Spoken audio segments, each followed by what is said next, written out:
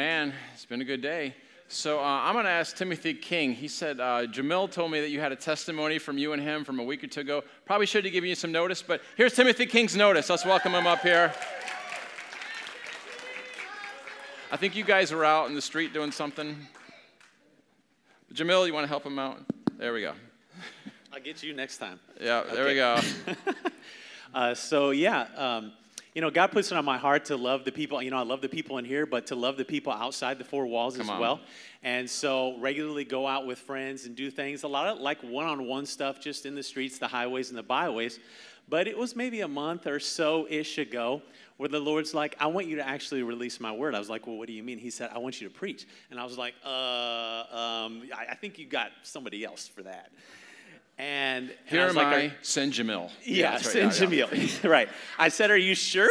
And he said, yes. And so I asked some friends, and everybody was like, oh, I'm busy. I got this, I got that. They didn't, different excuses. And I said, well, God, nobody wants to go with me. I said, I asked you to go. So what are you going to do? And I was like, dang. So anyway, I decided I was going to do this even if it was going to be nobody else. And so I asked him where to go, into a public place, and super nervous. And then on Sunday, right before I was getting ready to go, I asked Jamil, if he would go with me, and he actually said yes. So come on, Jamil. I was like, all right. So I got backup now. And so we went out, and I was like, that week I was asking the Lord, well, what to share. And so he gave me some scriptures to share and, put a message in my heart to share. And some of it was just reading the word. And, of course, there was no advertising for this. There was no nothing. And I was like, God, what if nobody shows up? It's in a public place. But went ahead and shared. And I just believe that, the word of God doesn't return void. And so as people were walking by, you could see some of them maybe slow down for a little bit. Some of them sped up. They didn't want to hear anything, But there was a few people that were drawn. And whenever we were kind of wrapping up, there was a lady who came up. Jesus stopped for the one. And she came up, and she had come out of some stuff. I won't go into her whole story. But to see what the Lord did in her life in just a few minutes, she looked like a completely different person. It was so just good. Like the Lord rolled back 20 years on her age like that. Her posture completely changed. She got set free from some stuff. She got healed. Hopefully the next time we see her, we'll be able to confirm that. But it was just, definitely out of my comfort zone. But, He's got the best plan, so. It's so good. Way to step out. Yes. Well, first of all, how many of that 20 years rolled back in your life, you're like, I like to hear that word, Timothy. Yeah, so I'm like, that sounds good to me. Yeah, we actually were at Goodell Park, downtown Columbus, at the gazebo. And I did not see the lady walk up to us because we were talking about what will we do differently next time, because we had this handheld microphone that amplified. And we were trying to figure out a really projected sound. So I didn't see her walk up. But when she walks up, she had on dark sunglasses and a backpack. We found out she said she was homeless. And we asked her, we were talking about my turn to speak, and he was speaking, and I said, I just started talking about Jesus came for the one. Many times people talk about the multitudes, but he came for the one. Yep. And when she showed up, I said, you're the one. So I said, what can the Lord do for you? And she told us that she had a problem. She needed to overcome grief. And we said, what is your area of grief? And she says, I lost my son. And I said to her, well, how long ago was that? She said 2005. So that's 18 years. That's like the woman that was bowed over 18 years. She was bowed over in her soul 18 years. Number 18 signifies usually in the Bible bondage. So this was a time to free her from bondage. So she said she had grief, and we ministered to the grief. But she said she had neuropathy in her hands and some of her appendages. We ministered to that.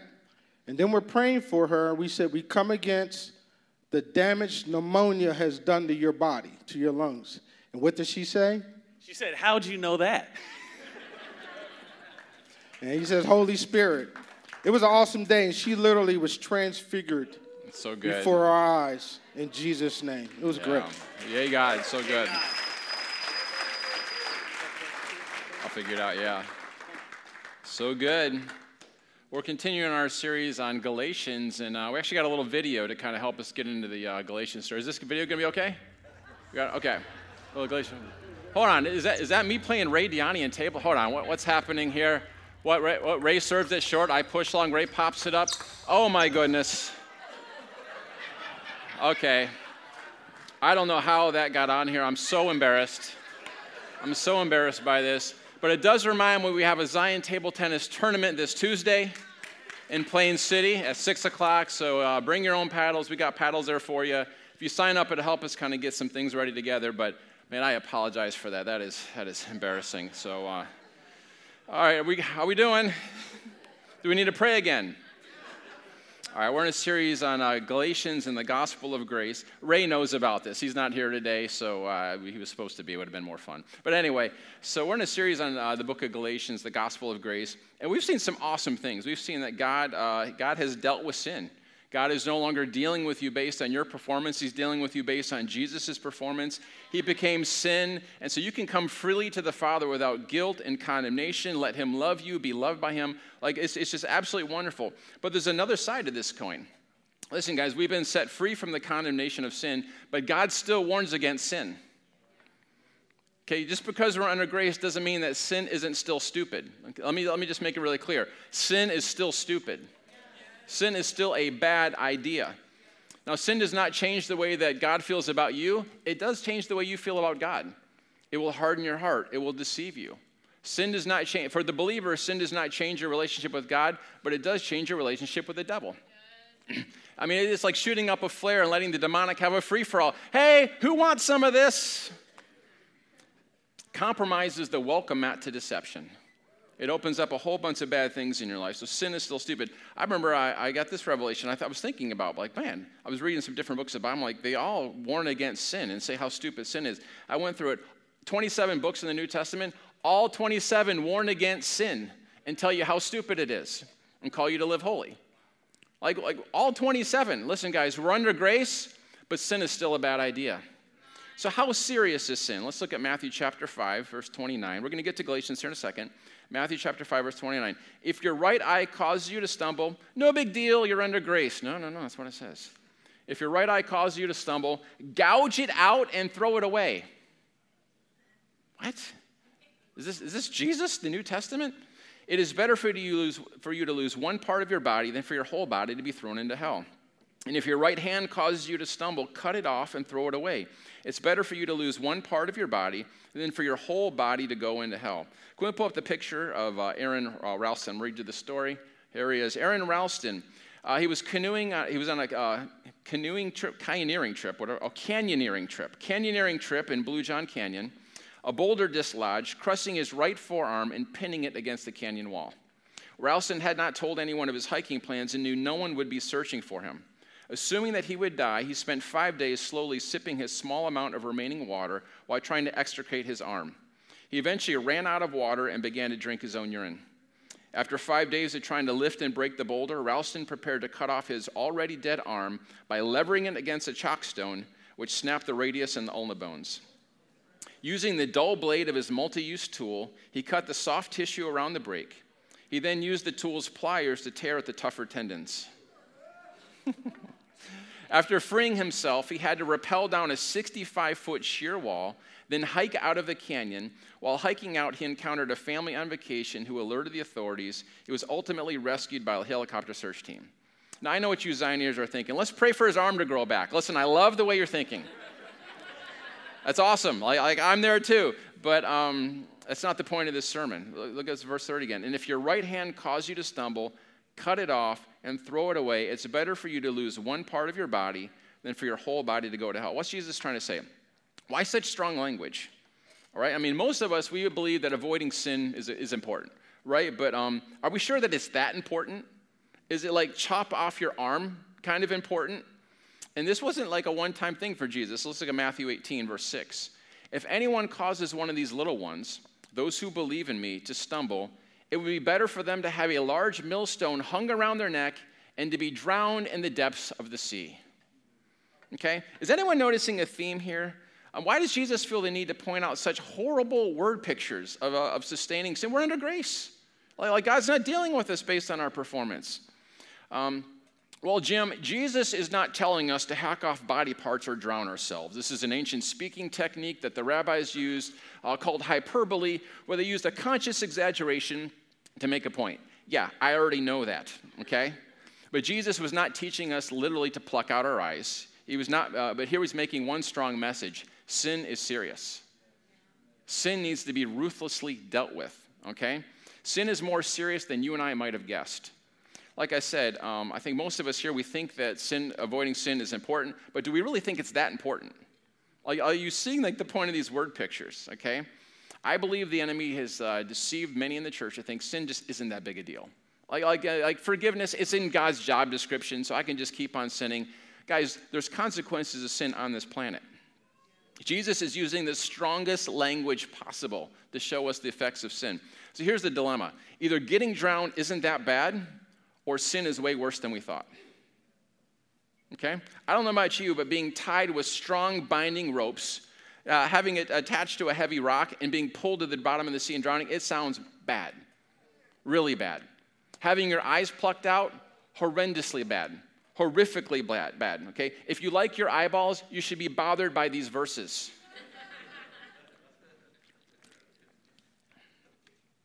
The Greek word used in the New Testament for sin, it literally means to miss the mark, okay? Picture like an archery term, to miss the mark, okay? The Bible has a lot to say about what's on target and what's off target, what's missing the mark, okay? So how serious is it missing the mark? Oh, yeah, this archery analogy, how serious is it? Imagine a man with a taut bow and he's shooting at the target and he's missing. What would you imagine his mood would be like? Like, is he laughing? Is he frustrated? Is he being scolded by his instructor? Is he weeping uncontrollably? Well, all these are possible moods. If you're just goofing around with your friends and you miss, you're probably laughing at it, right? It's hilarious. That's some people's approach to sin. Yeah, they're missing the mark. They're even bragging about how bad their sin was over the weekend, how bad their sin was before Christ. They're laughing about sin. That's some people's mood.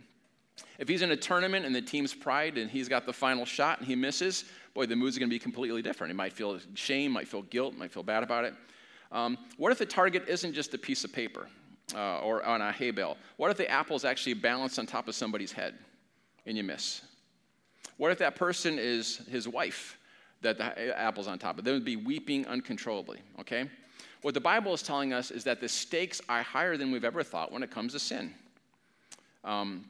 I want you to, so I remember one time, I'm not much of a hunter. It's probably surprising to you. I know I look like the outdoors type, but yeah.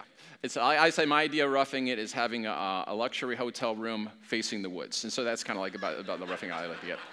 And so, but when I was younger, I actually got an archery patch at camp, and so my dad got me a bow. And so one of the things you do with a compound bow is you start sighting it in. And so we're at my friend, we're at Dave Fargo's garage.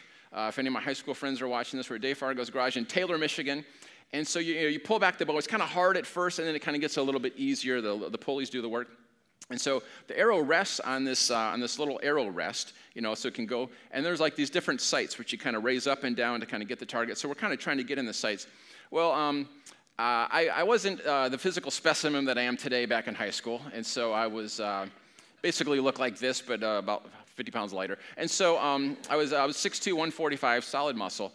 And so so we're sighting in the bow, and my arm's getting tired after pulling this thing for a while. I don't have a lot of strength, and so still don't. And so we're pulling it in, and so my arm's getting really tired. And so on this one fortuitous situation, I pull it back, and the arrow is supposed to be resting on the arrow rest. It gets caught up in the sight.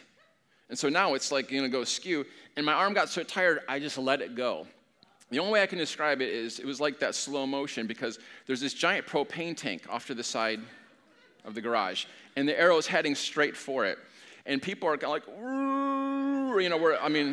I'm expecting we're going to blow up the whole garage. And it makes a direct hit on the propane tank, and we all see the spark. And thank God it did not blow up. Okay, so that would have been like the story of a lifetime, like blowing up your friend's garage. It's attached to the house. It would have been really bad. Okay, what if sin is missing the mark that can actually blow up your whole life? Okay, what if Jesus' words about sin, they're actually right, and we've been deceived to think it's not that big of a deal for a believer? So today I want to continue our series on Galatians. We're going to look at sin, the flesh, all sorts of good stuff. You guys ready? Yes. It's not to make you feel bad. It's about to get us free. Galatians chapter 5, verse 16. This is the Apostle Paul's words. But I say, walk in the Spirit, and you will not gratify the desires of the flesh. For the desires of the flesh are against the Spirit. See, here's what a lot of people are doing in the charismatic world. This is kind of how I was raised, is if we could just get rid of all the sin, then we could walk in the Spirit. So it's like if you're good enough, then you can walk in the Spirit. That's like trying to shovel all the darkness out of the room so the light can come in. Flip on the light and the darkness leaves. Walk in the Spirit and you won't step into sin. Don't try to get rid of all the sin so the Spirit can move. How we doing? I say walk in the Spirit and you will not gratify the desires of the flesh. We're going to talk about what the flesh is here in just a second. The desires of the flesh are against the Spirit, and the desires of the Spirit are against the flesh. For these are opposed to each other to keep you from doing the things you want to do. But if you're led by the Spirit, you're not under the law. Now, the works of the flesh are evident: sexual immorality, impurity, sensuality, idolatry, sorcery, enmity, strife, jealousy, fits of anger, rivalries, dissensions, divisions, envy, drunkenness, orgies, and things like these. So this shows me that it's not an exhaustive list. He's like, hey, there's other things too. He's just given us an abbreviated list. I warn you, as I warned you before, that those who do such things will not inherit the kingdom of God. But the fruit of the Spirit, so as you're walking in the Spirit, here's the kind of things that are going to be produced in your life: love, joy, peace, patience, kindness, goodness, faithfulness, gentleness, self-control. Against such things there is no law. And those who belong to Christ have crucified the flesh with its passions and desires. If we live by the Spirit, let us also walk by the Spirit. Okay? So why is Paul writing to a group of believers who have already died to sin? When you got born again, you died to sin. I don't have time to do this, but you do not still have a sin nature when you're born again.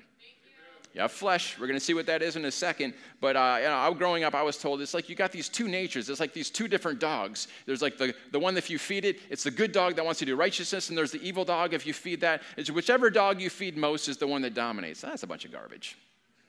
Paul said in Romans 6, I think 17 times in chapter 6, you were dead to sin. You died to sin. Dead, died, dead. Like, old man, dead. Okay? Sin's no longer a problem for the believer. It's a result of the problem. You forgot who you were.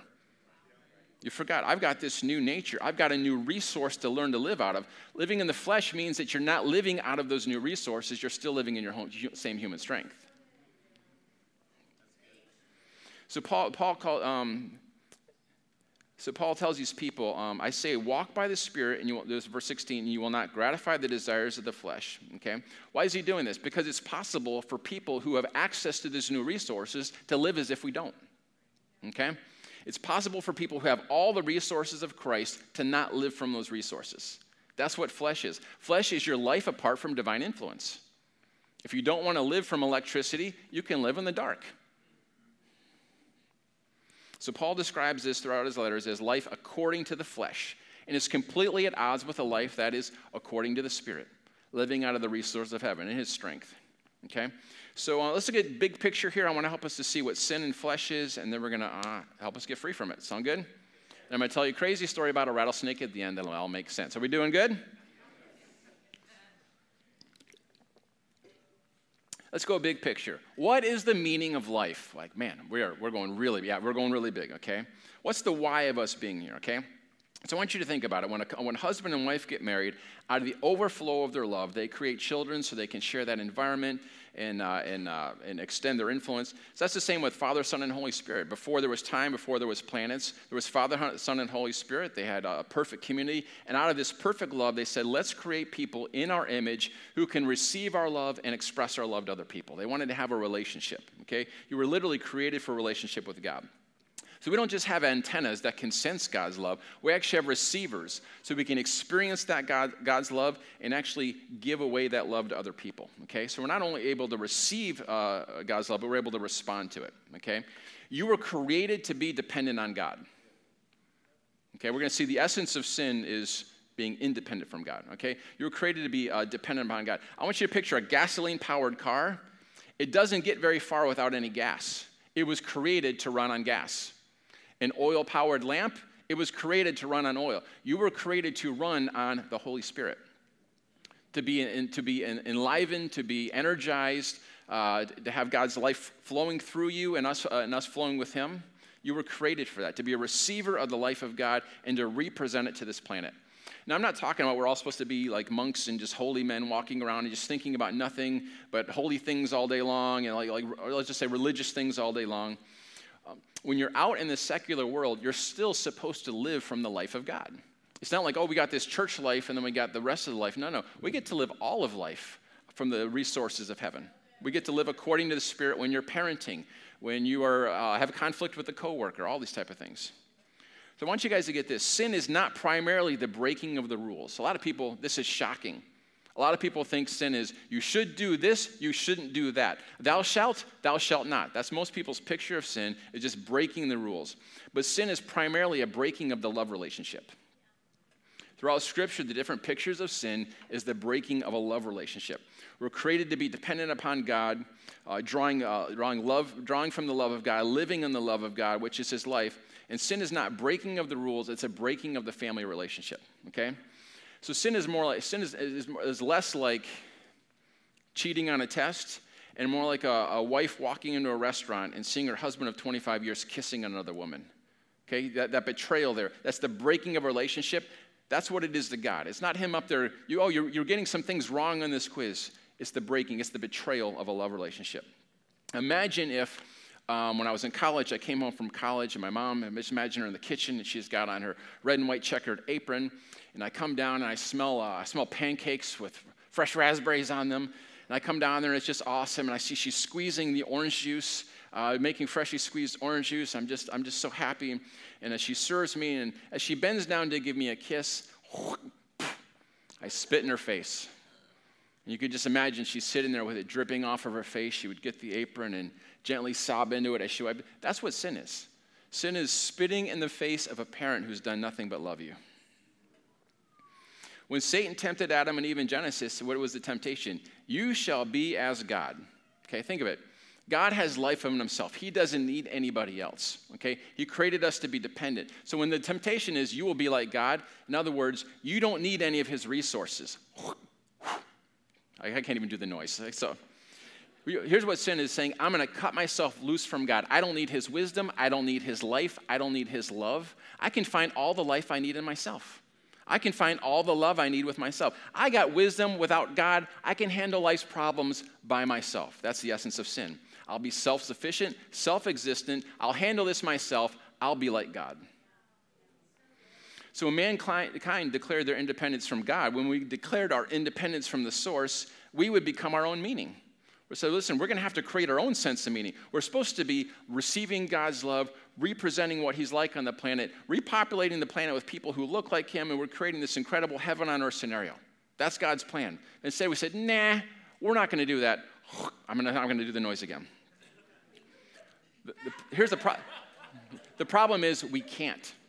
We can't create this utopia. We can't create this meaning apart from God, okay?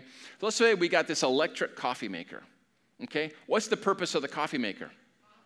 To make coffee, right? And so let's say that electric coffee maker says, I am choosing to be completely independent from electricity. I don't need this electricity, right? We'd say, well, that's stupid, right? Yeah, and that's just as stupid as the fall of man. If the coffee maker declares independence from electricity, what are you left with, okay? The coffee pot can no longer fill its purpose and meaning. It can no longer make coffee. So what's it left with? It's left with the pot. And so now the coffee maker is going to try to find meaning and purpose in its potness, okay? Instead of the coffee that it was created to make. And so now all the meaning becomes the color of my pot and the size of my pot and the shape of my pot. And everything is about the pot now. You guys get what I'm saying? The meaning of the coffee maker's life is coffee. But if it's not making coffee anymore, it's going to have to try to find its own meaning apart from its divine purpose. Without electricity, it just sits there dead, cold, no coffee, trying to find meaning in the pot. When we walked away from the source of electricity, all that we're left with is this container that Scripture calls flesh. And so flesh, apart from God, tries to find meaning in its flesh. We try to find meaning in fashion, in houses and hobbies and relationships, and the newest cars, and our career, and pleasure, and fitness, and vacations, and notoriety. Something has to give me meaning, the color, the size, the shape of my pot, okay? When I'm using my pot for something it was never created to do, trying to find meaning in the pot, that's the essence of sin.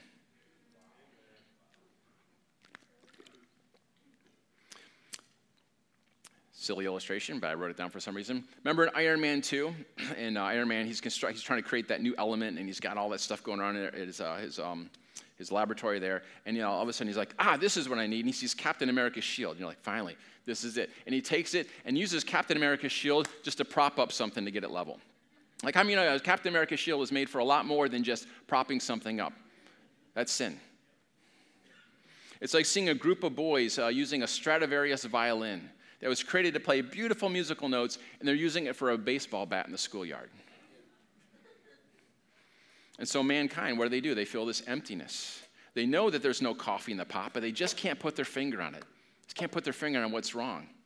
Sin is all the ways in which we substitute the reason for our being here. Sin is all the ways that we substitute our reason for being here. I'm here to be a container of God and to express him to this world. And if I substitute another meaning for life, what I'm doing is I'm substituting it, and now I've got this broken relationship with God, and I'm trying to find meaning apart from that. That's what sin is.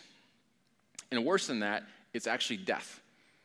Here's what God said: in the day that you eat of the tree, that is, the day that you declare your independence from me, you die. Like God's just pulling back the curtain and just showing us spiritually what happens here.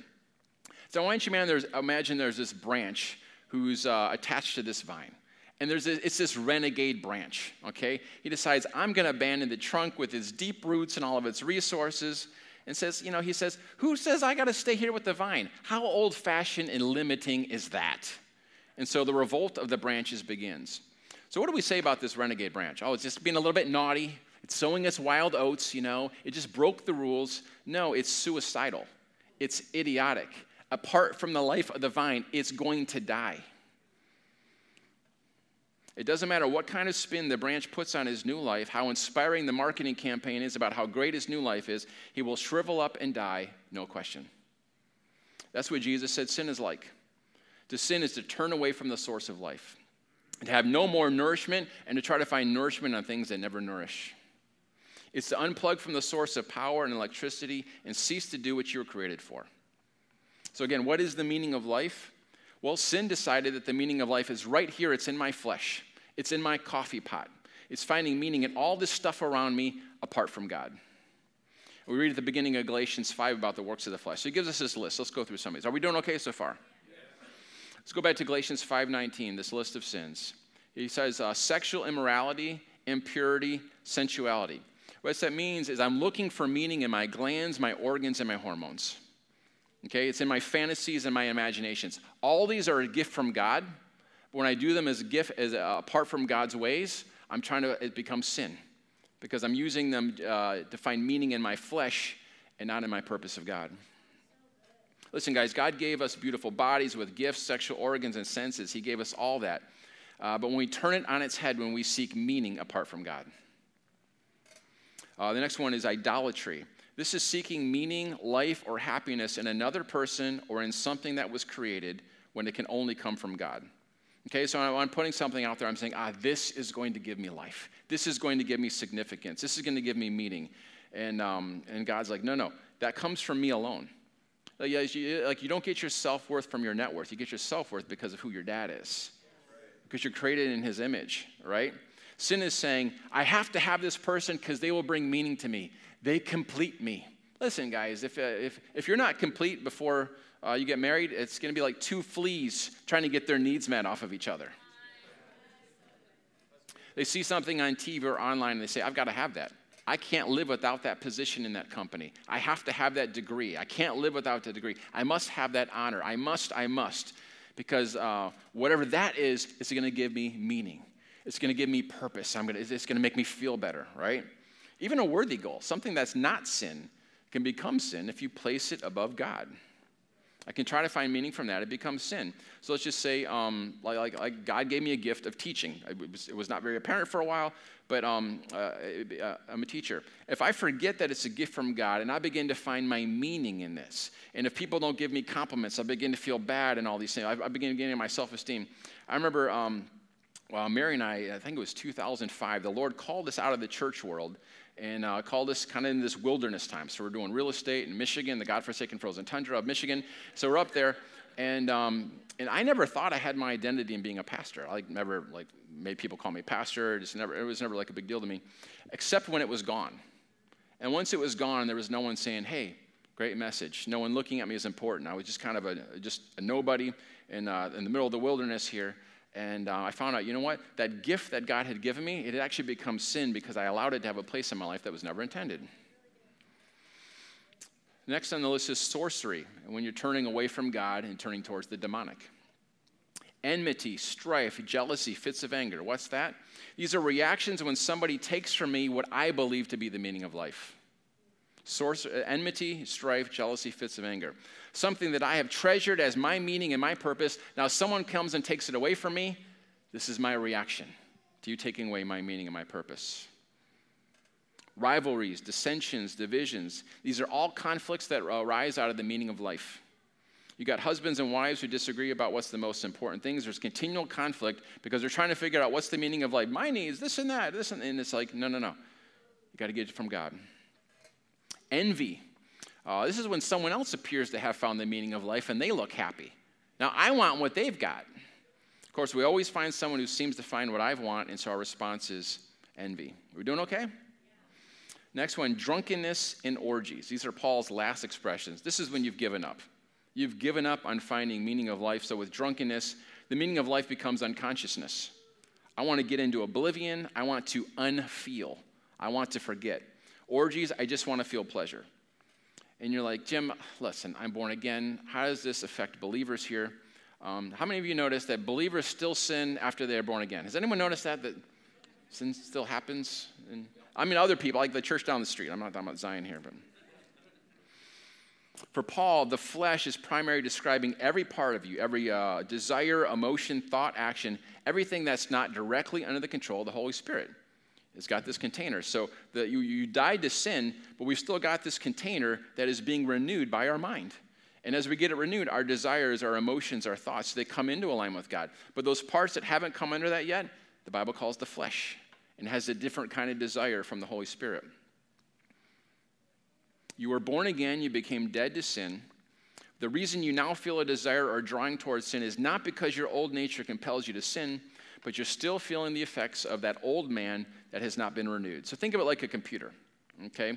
Like a computer. So before Christ, you were programmed by the old nature to be lustful, to be angry, to be greedy, to be angry quickly, right?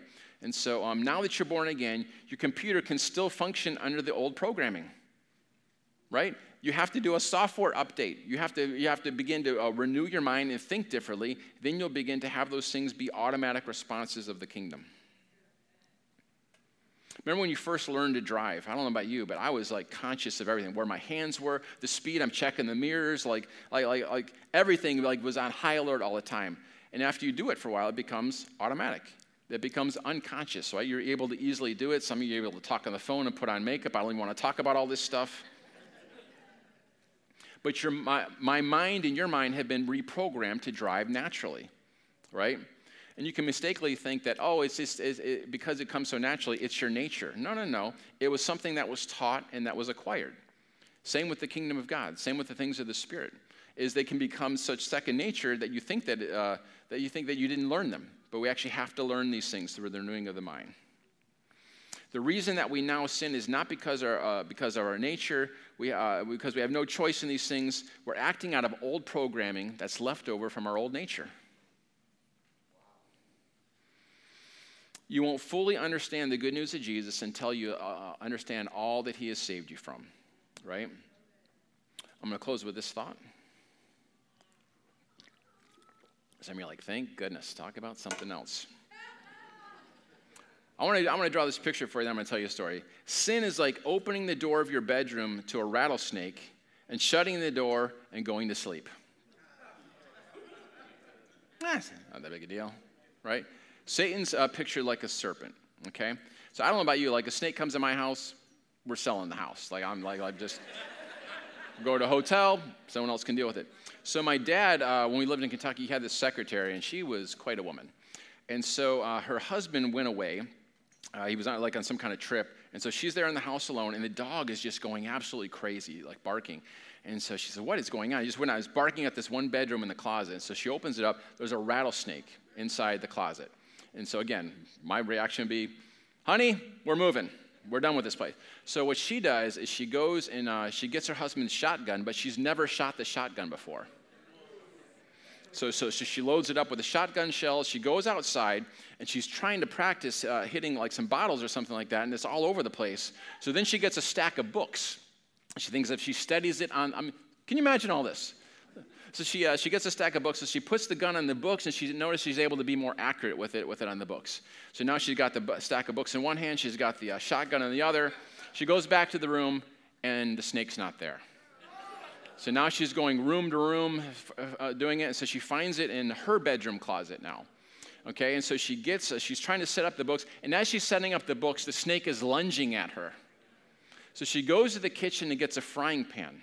So now the books are stacked up. She's got the gun that she's setting up, and as the snake is lunging, ting! She's blocking the snake's lunging with the frying pan. Still trying to set this thing up. Ting! Trying to get her again. Shoots the first time, blows a hole in the wall, and misses it. Shoots the second time, blows a hole in the floor, and misses it. Kills it the third time. That's quite a woman.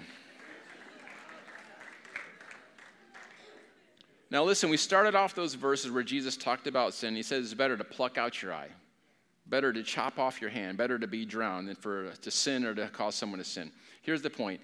Deal ruthlessly with sin. Okay, we must perform radical surgery on everything that defiles us or drags us down. And guys, if there's a snake in your house, if there's a rattlesnake in your house, do something about it. Don't just go to sleep like it's nothing. Some of you are here today and you're saying, "Jim, I've been in sin so long, it's getting out of control." I got some good news for you. Jesus came looking for people just like you. He actually loves to love us. One of his descriptions of God is he delights to show mercy. He's not out there like, "Let's see how good you are." No, mercy and forgiveness was his idea. If you sin, the Lord wants you to come to him in repentance. I love what Acts 3:19 says, "Repent, that times of refreshing may come from the Lord." I want you to come not so you can grovel. Like he already forgave all your sins 2,000 years ago on the cross. But when you repent, you get to experience it. And so imagine when your kids are little, you're not like remaining angry at them until they come and they beg for mercy. And then, no. Like imagine most parents, you've already forgiven your kids in their heart. But when they come and say, "I'm sorry," they get to experience the hug that was already in your heart the whole time. That's what repentance is. God already forgave your sins 2,000 years ago. But when we come and repent, we have those times of refreshing where it becomes real to us all over again. That's repentance. Well, Jim, what if I keep on blowing it? Listen, God would rather have your sincere voice of repentance, even if repentance needs to go much deeper as you're going through this, than to not hear your voice at all.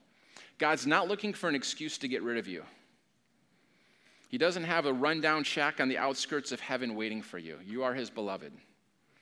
Well, Jim, if sin's such a big deal, shouldn't I feel condemned all the time? No, you shouldn't. Listen to the other messages. You've been free from all that. But as God points out sin, we come to him and he deals with it. Okay? If God's dealing with it, you don't need to walk around shamed. Listen, if you're dirty, come take a bath. Don't walk around, "I'm so dirty." Shower's running. "I'm so filthy." Shower's running. Go get in the shower. Experience it. It's been running for 2,000 years. Some of you have unconfessed sin you're still participating, and maybe God's convicting you right now of it. And you're saying, "Listen, I don't even want this anymore. I didn't realize how bad it is. It's taking me farther than I want to go." And I just encourage you, humble yourself, confess your sins. "God, I've been doing." Here's what confess means. It means to agree with. So picture like an elevator when it's here, and when it comes into alignment with the floor it's supposed to be on, that's confession. It's like an accounting term where everything is reconciled. So to confess sin means to say the same thing God says. It's like, "God, this is wrong, but you know what? You completely forgave me. I'm washed in this." It's the grace of God that teaches you to say no to sin. If you want to be free from sin, listen to the first 3 messages on Galatians. See the grace of God. See what he's done for you. And you look upon that and you say, "Wow, I'm free from that." When you begin to feel your potness, when you begin to feel that anger and rivalry and sexual tension and all these type of things, it's not to go, "Oh, I got to try harder." No. You come to him in your weakness. The Bible says when you're weak, that's when his grace is made perfect in weakness.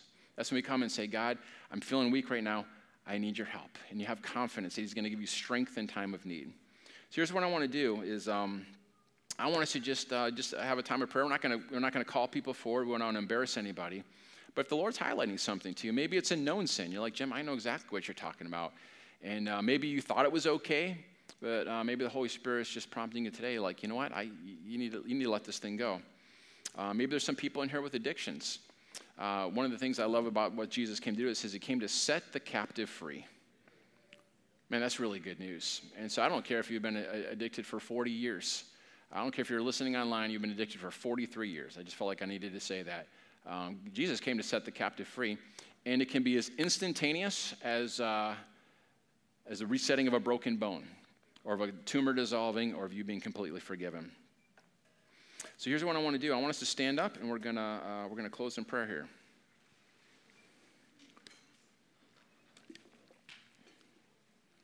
In case you missed the point of the message, you fell asleep, your mind wandered, you're bitter about that table tennis video, whatever the thing might be. The point of the message is sin is still stupid. You're under grace. We don't need to walk around in condemnation, but when the Holy Spirit's highlighting something to you, we need to get rid of it, because there are consequences in this life. You tell lies, people aren't going to trust you. You steal something, you're going to go to jail. God's going to love you in jail. Okay, sin is still stupid, but he still loves us when we're stupid, okay? And so, Holy Spirit, we love you. We thank you for the blood of Jesus that washes us from every sin.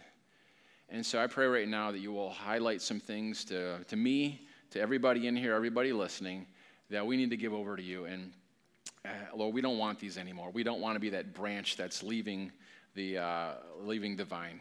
We don't want to be any of those pictures. We don't want to break relationship. We want our meaning for how we were created, Lord, to receive your love, to walk in your spirit, the love, the joy, the peace. Lord, we want that. We don't want the other.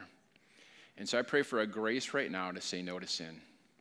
When people see they don't have to let go of this in their own strength, that they can find meaning in you, that they don't have to go after this emptiness. I pray for a grace. I'm just going to pause right now and just you in your own words with God. You don't have to say anything out loud, but just, Lord, I turn from this. I repent. I need your help and ask for forgiveness. And we're expecting some freedom to happen. So I'm just going to pause here and let you do that.